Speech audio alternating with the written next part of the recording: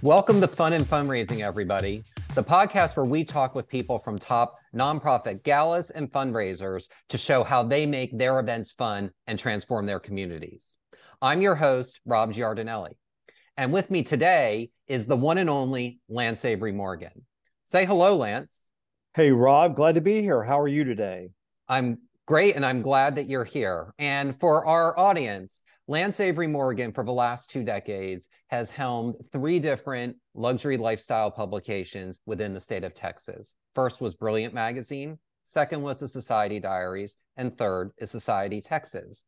During that time, Lance has had unprecedented access to the top galas and nonprofit fundraisers throughout Texas and beyond. And what we're going to do with this episode is we're going to talk about the things that you can do to lay the groundwork for success to make sure that your event is fun and it's something that people talk about for a long time to come. And most importantly, that they want to come back next year. So Lance, thank you so much for being here today. Thank you for having me, and congratulations on your new podcast. It sounds really cool. It sounds like it's going to really inform many people of things that they may or may not know. That's the goal. So we really appreciate you being here. So tell me a little bit, you have been to so many events. So let's start with, what is the first thing that you look for in whether or not you are actually going to attend an event? You mean before I actually get to the event? Yeah, and you get many invitations. So, what makes you say, yes, I'm going to attend your fundraiser?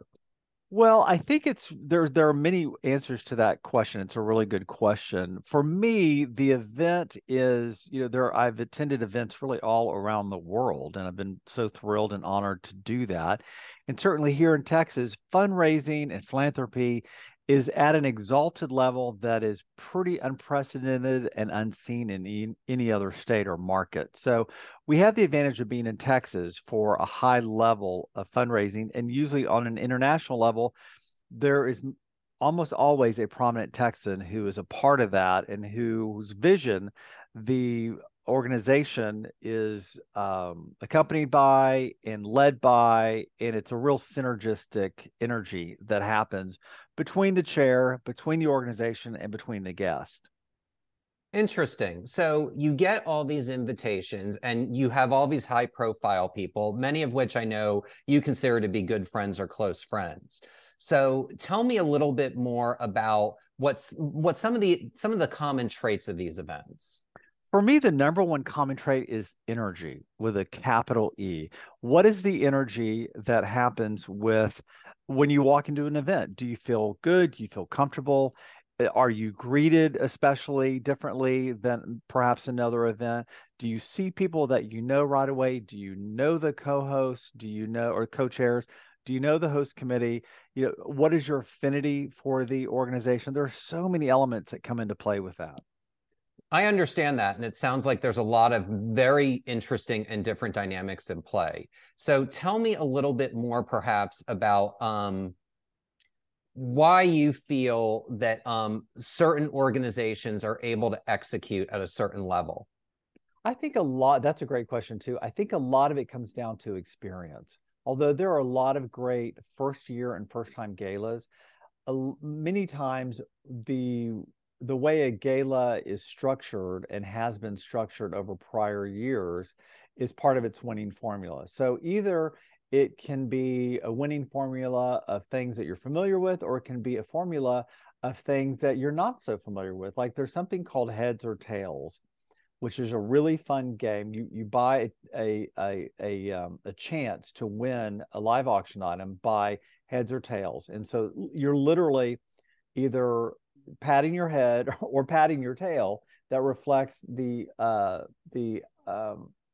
goal of the organization to earn money by heads or tails. That's just one thing that's sort of off the wall. Okay, so for our viewers at home who may not understand or know what that is, heads or tails is basically a way that an auctioneer will be at the podium where everyone at the event is at, and they will flip a coin for heads or tails. And basically you signify whether or not you're doing heads or tails by putting your hand on your head or your hand on your bottom to showcase whether or not it's heads or tails. And if you have your hand on your head and if and it flips to heads, you get to stay in the game. If you have your hand on your head and it flips as tails, then you're no longer allowed to be in the game. Am I understanding that correctly? That's the perfect description. It's sort of like the old cakewalk game. So when the music starts, everyone's walking around in a circle, and when it stops, you have to grab a chair. It's kind of that principle of thinking quickly on your feet of heads or tails. So I love that you really put together something, within an event that would be, something tactical that, people can do. Tell me a little bit. I want to go back to something you were saying about energy when you walk into a room. So you have mentioned to me many times over the years that you can immediately feel how successful an event is going to be from the second you walk into the room. Can you talk at a really high level about what you mean by that and the right type of energy that makes an event really fun and really dynamic? Yeah, absolutely. For me, I think it comes down to the goals that are at hand. Who are the people attached? What are the goals of the organization?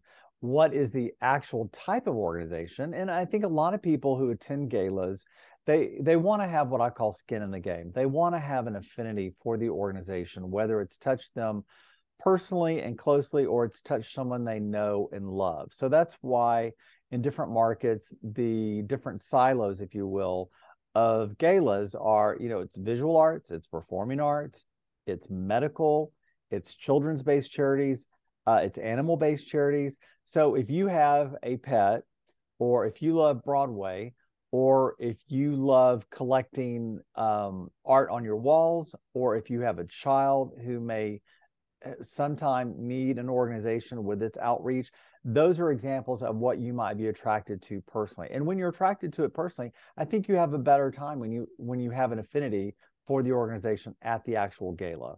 So that's some really good insight. It sounds like that's a really good window into why someone would want to attend a person's particular nonprofit fundraiser.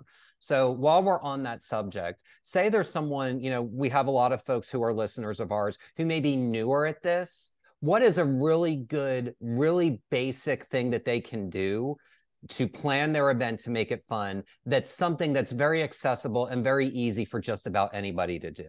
Keep it moving. Those are my favorite three words. Keep the organization, the event moving quickly.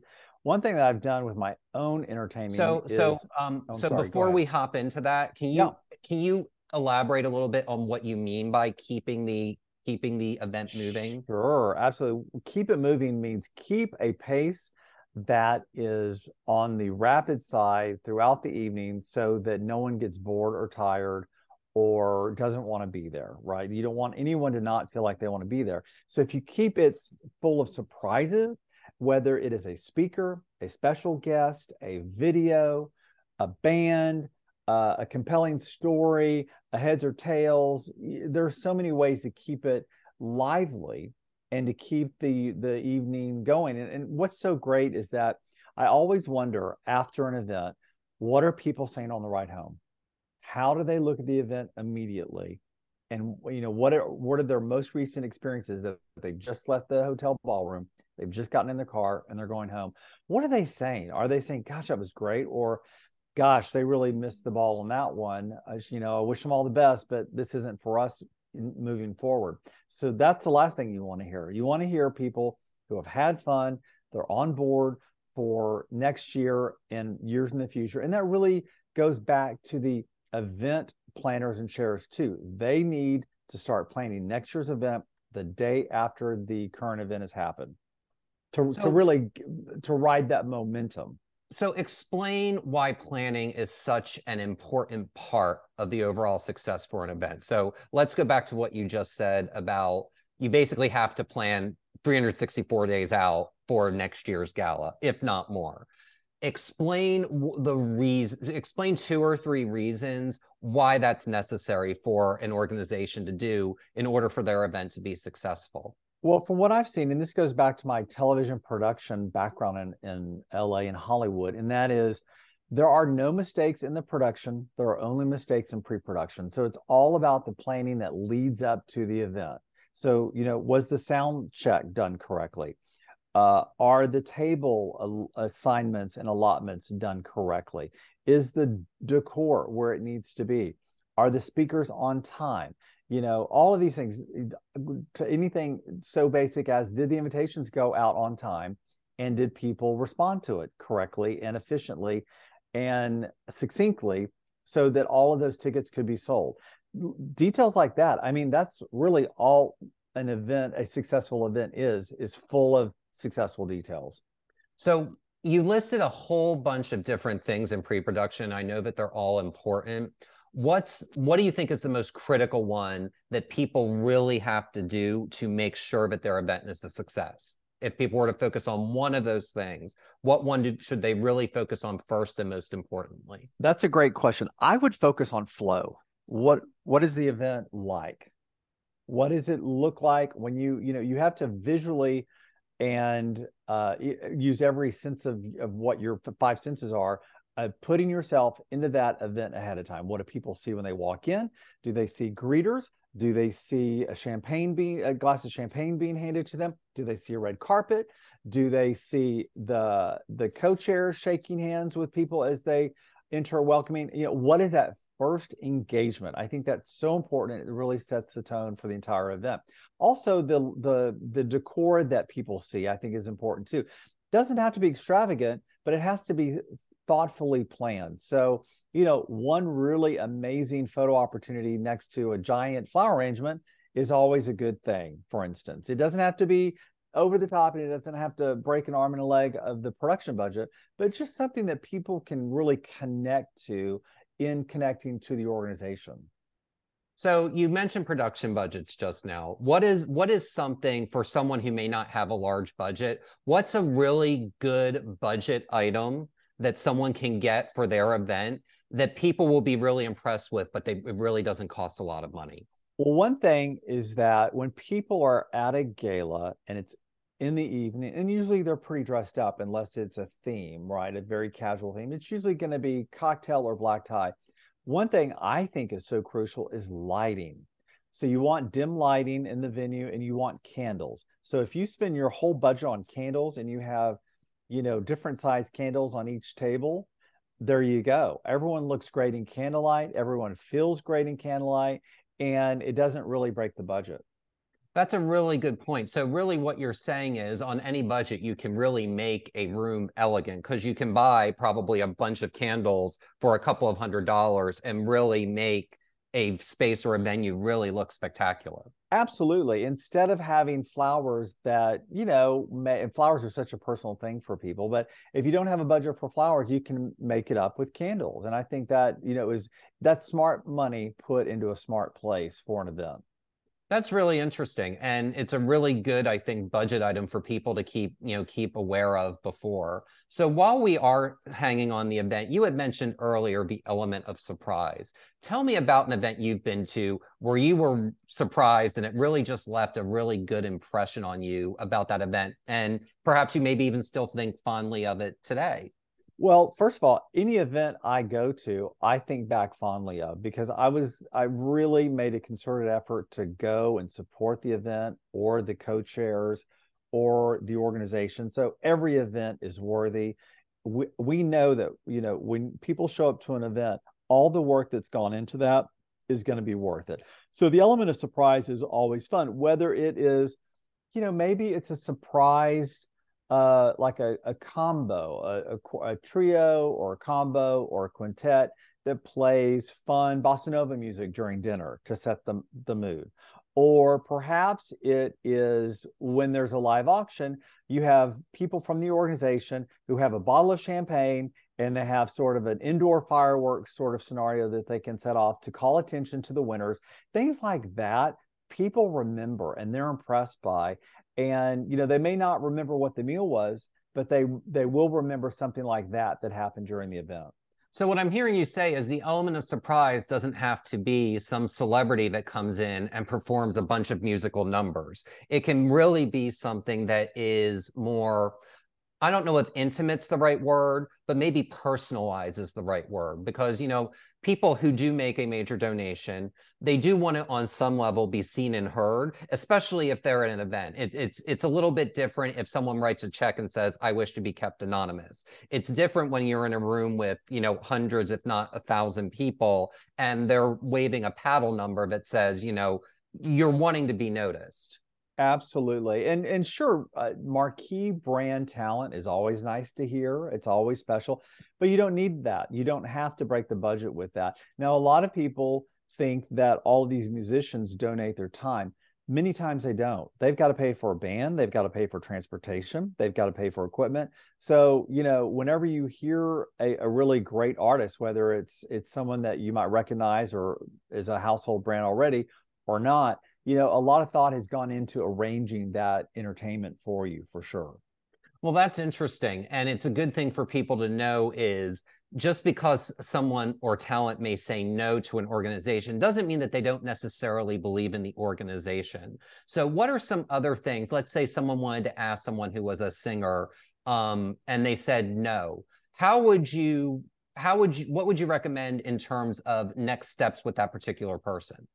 Well, if a singer says no, many times it is due to scheduling, because a lot of Mhm. these entertainers are very busy. They may have a tour that is locked in that they can't get around. Sometimes you can craft your organization's time frame to that entertainer's stop along the way of where you're going to be, whether it's in Austin, Dallas, San Antonio, Houston, Corpus, Galveston, Tyler, Lubbock, Amarillo, anywhere you are.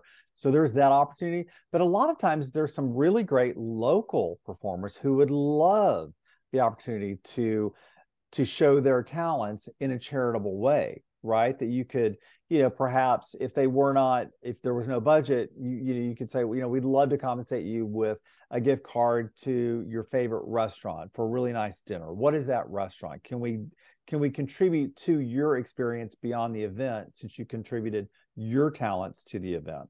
So there's that sort of thing. There's local theater. So you've got a lot of performing arts organizations who have children's groups who could perform a number. So there's lots of really interesting ways that you can think beyond the event box, if you will, of having great entertainment. Well, that's really interesting with the entertainment. So I want to touch back on that again for what, and kind of go back and maybe a slightly different angle and talk about when someone says no to an initial ask. Mm-hmm. I have seen many times over the years, and I'm sure you have too, that just because someone says no initially doesn't mean that they're saying no to the organization. So let's say you ask someone to perform and they said no. What are some ways that you could go back to them and ask that person or that entertainer or that talent to be a part of the event? Right. Well, what they could do is you could ask them, if their schedule doesn't allow, you could ask them to do a video message that they are sorry they can't be at the event, but they sure do believe in it. And they're, sending really good vibes toward the actual event, and, how much the organization means to them. And I would also ask them, hey, if we can't do it this year, can we get on your schedule for next year? Okay. And have you seen that other times when maybe a performer or an entertainer turns down an organization, that they may donate like a autographed guitar or autographed sheet music or anything like that, so that there's a way for them to still be tied with the event? Absolutely. Not only is there the component of the physical part of that singer, but also there might be a chance to ask them, hey, when you're recording your next album or when you're rehearsing, could we auction that off as an experience to be a part of it for, say 4 people to come to your recording studio or to your rehearsal to see you in action? And that's worth a lot of money to a lot of people for that personal experience. It really is. And actually, you just touched on a very interesting thing that I do want to delve into a little bit. And that is auctions. And, the one thing I've noticed, having gone to many different markets, is they're more important in some markets than they are in other markets. Mm-hmm. What would you recommend? What are just some 2 or 3 high level things, regardless of the geography that someone lives in, that they do where a live auction or a silent auction is concerned? My other three favorite words are know your room, right? So if you're at an auction for, or at a, say, a fundraiser for a Western art museum, for example, that's a very specific crowd. You're probably not going to, although there's something for everyone, but you're probably not you don't want to find a live auction item that is attending Paris Fashion Week, right? That may be a disconnect with the actual Western Art Museum, although there could certainly be patrons that would want to buy that. But you just really need to know your room. And I think that live auctions have been successful, which is great, and it's not so great. The great thing is that it raises money for the organization. The not so great thing is that it takes up the whole event. I have been to very many events where the entire event, besides the welcoming remarks and the invocation and, most of the event circles around a live auction. And that's great. But, an audience isn't a cash machine. They want to get something out of this. They want to have a great experience, whether it's visiting with their friends, whether it is enjoying some entertainment, whether it is watching compelling video footage of the organization and a little bit further deep learning more and more deeply about what the organization does.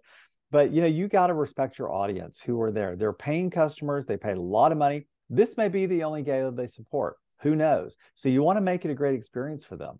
And if they support lots of great things, that's super. And you want them to want to continue to have more of an impact with an organization by donating. No, and that makes total sense. And it's really interesting that you talk about that with the auction. And the one thing that I've seen is a lot of times auctions, especially live auctions, if there's 300 or 400 people in a room, there's probably only 30 or 40 people bidding. So, you're asking basically the other 90% of a room to acquiesce to the other 10% of the room for a period of time. So you need to raise money, but you want to be respectful of everybody's time and balancing the need to raise money with the balance of respecting everybody that's there. Yeah. Can you give an example of a place or an event that you've been to that has that good balance of those two things? Absolutely. I think one thing is important from an event planning standpoint with the live auction, with the higher ticket items, and certainly when it comes to the significant paddles up amounts, you want to have plants in the audience. You want to have people that have already been talked to that they're going to commit to donating X amount of dollars. Because the last thing you want to do is have a starting bid that no one's comfortable with. Okay, so if we can pause there for just a second, can you elaborate a little bit more on what you mean by a plant? Absolutely. A plant would be someone who already has an affinity for and with the organization, who is going to donate anyway, whether it is the starting bid of 100,000, sometimes it's more, or 50,000 or 25, that sets the tone of the bidding after that. The last thing you want to have is radio silence in a ballroom with a high opening bid that no one understands or there's no affinity for. So there's always going to be someone at a high level who will be at an event who would be the person to say, yeah, you know what, I'll be the first to raise my paddle at 50 or 100 or 25 or 5,000. It doesn't matter what the amount is, but whatever that highest amount is, you want people to already be engaged. That's what I mean by plant. Okay, and that's interesting. And while you were talking about that, you were talking about raising, your paddle with a certain dollar amount. So, can you elaborate a little bit on the difference between what a live auction is and what you mean when someone raises their paddle with a dollar amount? Absolutely. So a live auction is different than a paddles up. So a live auction would be auctioning off different trips, cars, experiences that will have the proceeds that go back to the organization. So that is a live auction, right? And then what that can turn to after the live auction items would be what is called a paddles up. And that's a colloquial term for people literally raising their paddle with their bidder number so that the event team can mark the event number down and the amount of the donation that those people have signed up for. And that's a really good point. And, it's interesting because they're different and they serve different things. I have found lately, and I would say since, COVID lifted, the paddles up has actually been more effective in a lot of ways than a traditional auction, largely because a paddles up is something that you can quantify. You can say your $2,500 donation will provide intake for X number of people at a child abuse prevention center. Right. Whereas, with a specific auction item, a lot of the time, and I don't think that this is something people realize, but I would say at least half those packages that are bid on and won don't ever get redeemed. And Agreed. I've even seen, at places where I've seen the same package within the same social season be on an auction item 3 times because someone pays the dollar amount to the nonprofit and then they just gift it to somebody else, and then they allow that organization to bid on it. Has that been in your experience as well? That absolutely has been in my experience. And I think what's interesting that sets the events apart who have a significant live auction, and a significant portion of that live auction goes to what the evening amount raised would be. I've seen, like, for instance, at 2x2 in Dallas, not only, which supports the Dallas Museum of Arts and AMFAR on a wider national, actually international level.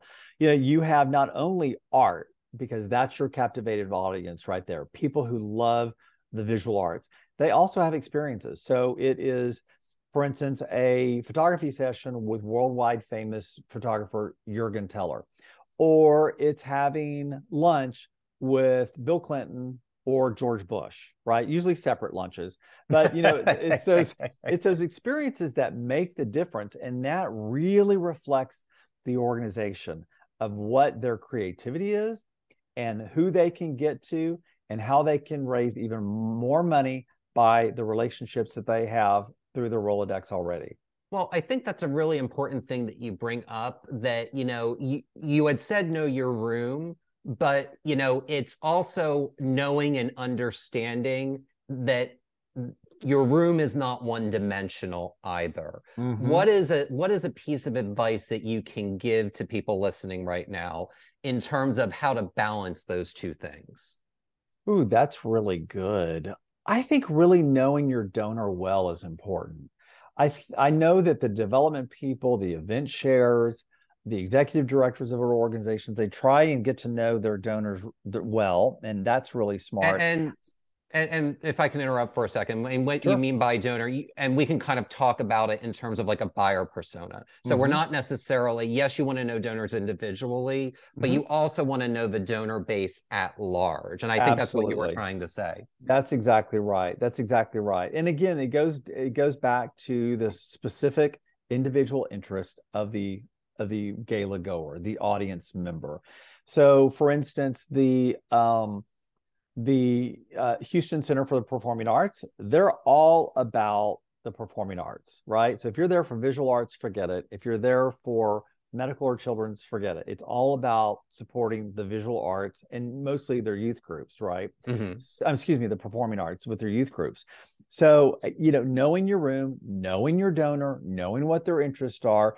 And I think also looking for honest feedback after an event has happened, if you're the organization, whether it is, SurveyMonkey or whatever email blast you want to do for people to give feedback, that people are very, very honest with that feedback. They are, if they have a great time, they're going to let you know. If they did not have a great time, they're also going to let you know. So getting that feedback with really how to build a better mousetrap for the next year, so that you continue to do the correct things well, and you pivot with things that did not work and were not well received. That's some really good and really sound advice. And I think we're about out of time here. Okay. So what I want to do is I basically just want to end and ask with a couple of questions of you. So what is one thing that every good event has in common? That's a great question. One thing that every great event has in common is the will to do better in their community with their organization. That is so important. If you have people who are in the organization or who attend who are phoning it in, that's not sustainable. So you really have to have genuine interest of the supporter as well as the organization, and that starts from the leadership down. what are the experiential things that you typically remember from a gala? What I remember at a gala is, and we touched upon this before, is lighting in a room. You want everyone to feel beautiful and look beautiful. So, sort of comfortable lighting, not bright fluorescent lights, lighting on the table with candles. You want to walk in and know that this is a professional organization who knows what they're doing and they are serious about raising money, or why in the heck are you there? And what is the definition of fun for you at an event? The definition of fun for me really goes back to our original conversation on energy. You want to see people that you recognize and that you know, and you also want to see people that you'd like to know. So it really is sort of a mind share, if you will, in a ballroom, at an event, at a party. And it doesn't have to be a big gala for 1,200. It can be, a simple dinner party raising awareness as well as funds for 10, 15, 20 people. It doesn't matter what size of the room, as long as the largesse is there, if you will, is really important. Largesse, can you explain what that means? Sure. Largesse is the how we feel compelled to be a part of something, to give to something, and to share ourselves with something. To me, that's what largesse means. And most organizations have that. Most organization donors and audience members, they already have that. It's just capitalizing on that and casting a wider net to their network as well, your audience members network, to get more people involved if those audience members, those donors are comfortable with doing that. Because there's always more money to be raised, there are always more programs to be had, there's more art to be had, more children to be served, more technology to be developed within the medical community. I mean, it's never ending. And I think we really see that being based here in Texas. Fantastic. And final question, for someone that's wanting to get involved with their first fundraiser or their first gala, what's one piece of advice you'd give them? Absolutely. Pick up the phone, call directly, or email, inquire, get to know someone at the organization as you start making up your mind to support them. I think that's really important, because there's going to be someone at an organization, whether it's the executive director, the development person, you name it. Anyone can share the organization's message with you and what their goals are. And the more you personally have an affinity for it, the more you're going to be impacted yourself by what you give and what you see them giving and doing in the community. Fantastic. Well, Lance Avery Morgan, founder of Society Texas, Society Diaries, and Brilliant Magazine, I can't thank you enough for your time today. Well, thank you so much. And the next time, if there is a next time that you ask me to be on, I'd have a whole bunch of questions for you, because I know you have seen and enjoyed so many galas and events in your time. And I'd love to peel back the box and learn more about what you've seen and what you've enjoyed and what you think were impactful, if you'll have me on again. Well, I will, and you are very kind to think so. Well, that concludes this episode of Fun and Fundraising. You can find me wherever you can find podcasts at Fun and Fundraising. Find me on Instagram at Rob Giardinelli, or on my website at godiningfordollars.com. Thanks again, and remember, keep it fun, keep it interesting, and everyone will have a great time. Have a great day, everyone. Take care.